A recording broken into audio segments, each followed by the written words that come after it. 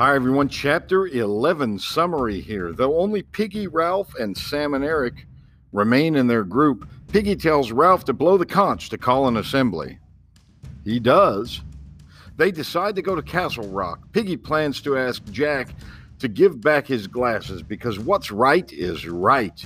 Ralph, Sam, and Eric decide to carry spears, but Piggy insists on holding only the conch. Piggy literally holds on to civilization. And that's the conch, folks. He's the only one left, by the way, who feels that this conch is a part of civilization.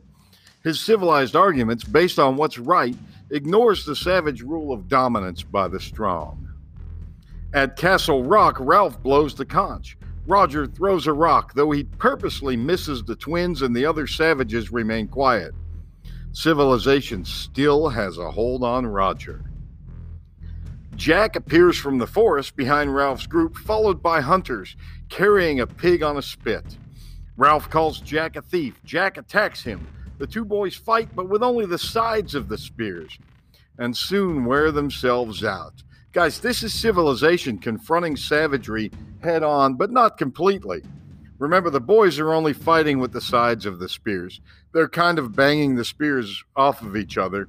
They're not really trying to kill each other. Yet. Ralph demands that Jack return Piggy's glasses. He mentions again the importance of the signal fire. Jack's tribe has only a cooking fire, he points out. In response, Jack orders his hunters to surround and tie up Sam and Eric.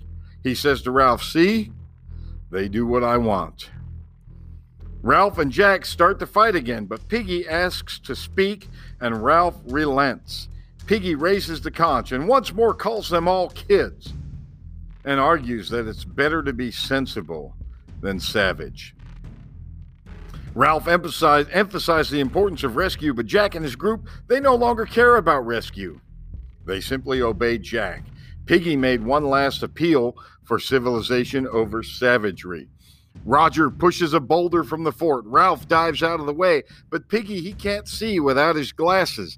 The boulder hits him head on, and the conch explodes into tiny pieces. The boulder pushes Piggy over the cliff onto the rocks below. Blood leaks from his head, and a wave pulls his dead body into the sea. Roger here has leapt into savagery, destroying intelligence and law in the form of Piggy and the conch. Only Ralph, a symbol of government, remains. Stunned silence descends over the tribe, but suddenly Jack screams and throws his spear at Ralph, aiming to kill. Ralph runs into the jungle, dodging as more boys throw their spears at him. Jack also breaks completely free from civilization and takes the rest of his tribe with him. The tribe brings Sam and Eric into the fort. Jack prods them with his spear to terrorize them into joining his tribe. Roger brushes past Jack, making it clear that he knows how to inflict torture. Jack loves power, but Roger loves causing pain. Remember when he threw rocks at the little one? Now he can torture for real. So, folks, Piggy has been killed. Piggy, that symbol of intelligence and order and calm and civilization, has been killed. The conch has been shattered. We've resorted to complete savagery. Please stay tuned for Chapter 12, the final chapter, the culminating chapter of this novel. We're going to really dive into what the author was trying to tell us, what William Golding was trying to tell us. We're going to talk some multiple themes that he might have had for this novel and get really down deep with what the meaning of this was, okay? So stick around for that. Coming soon.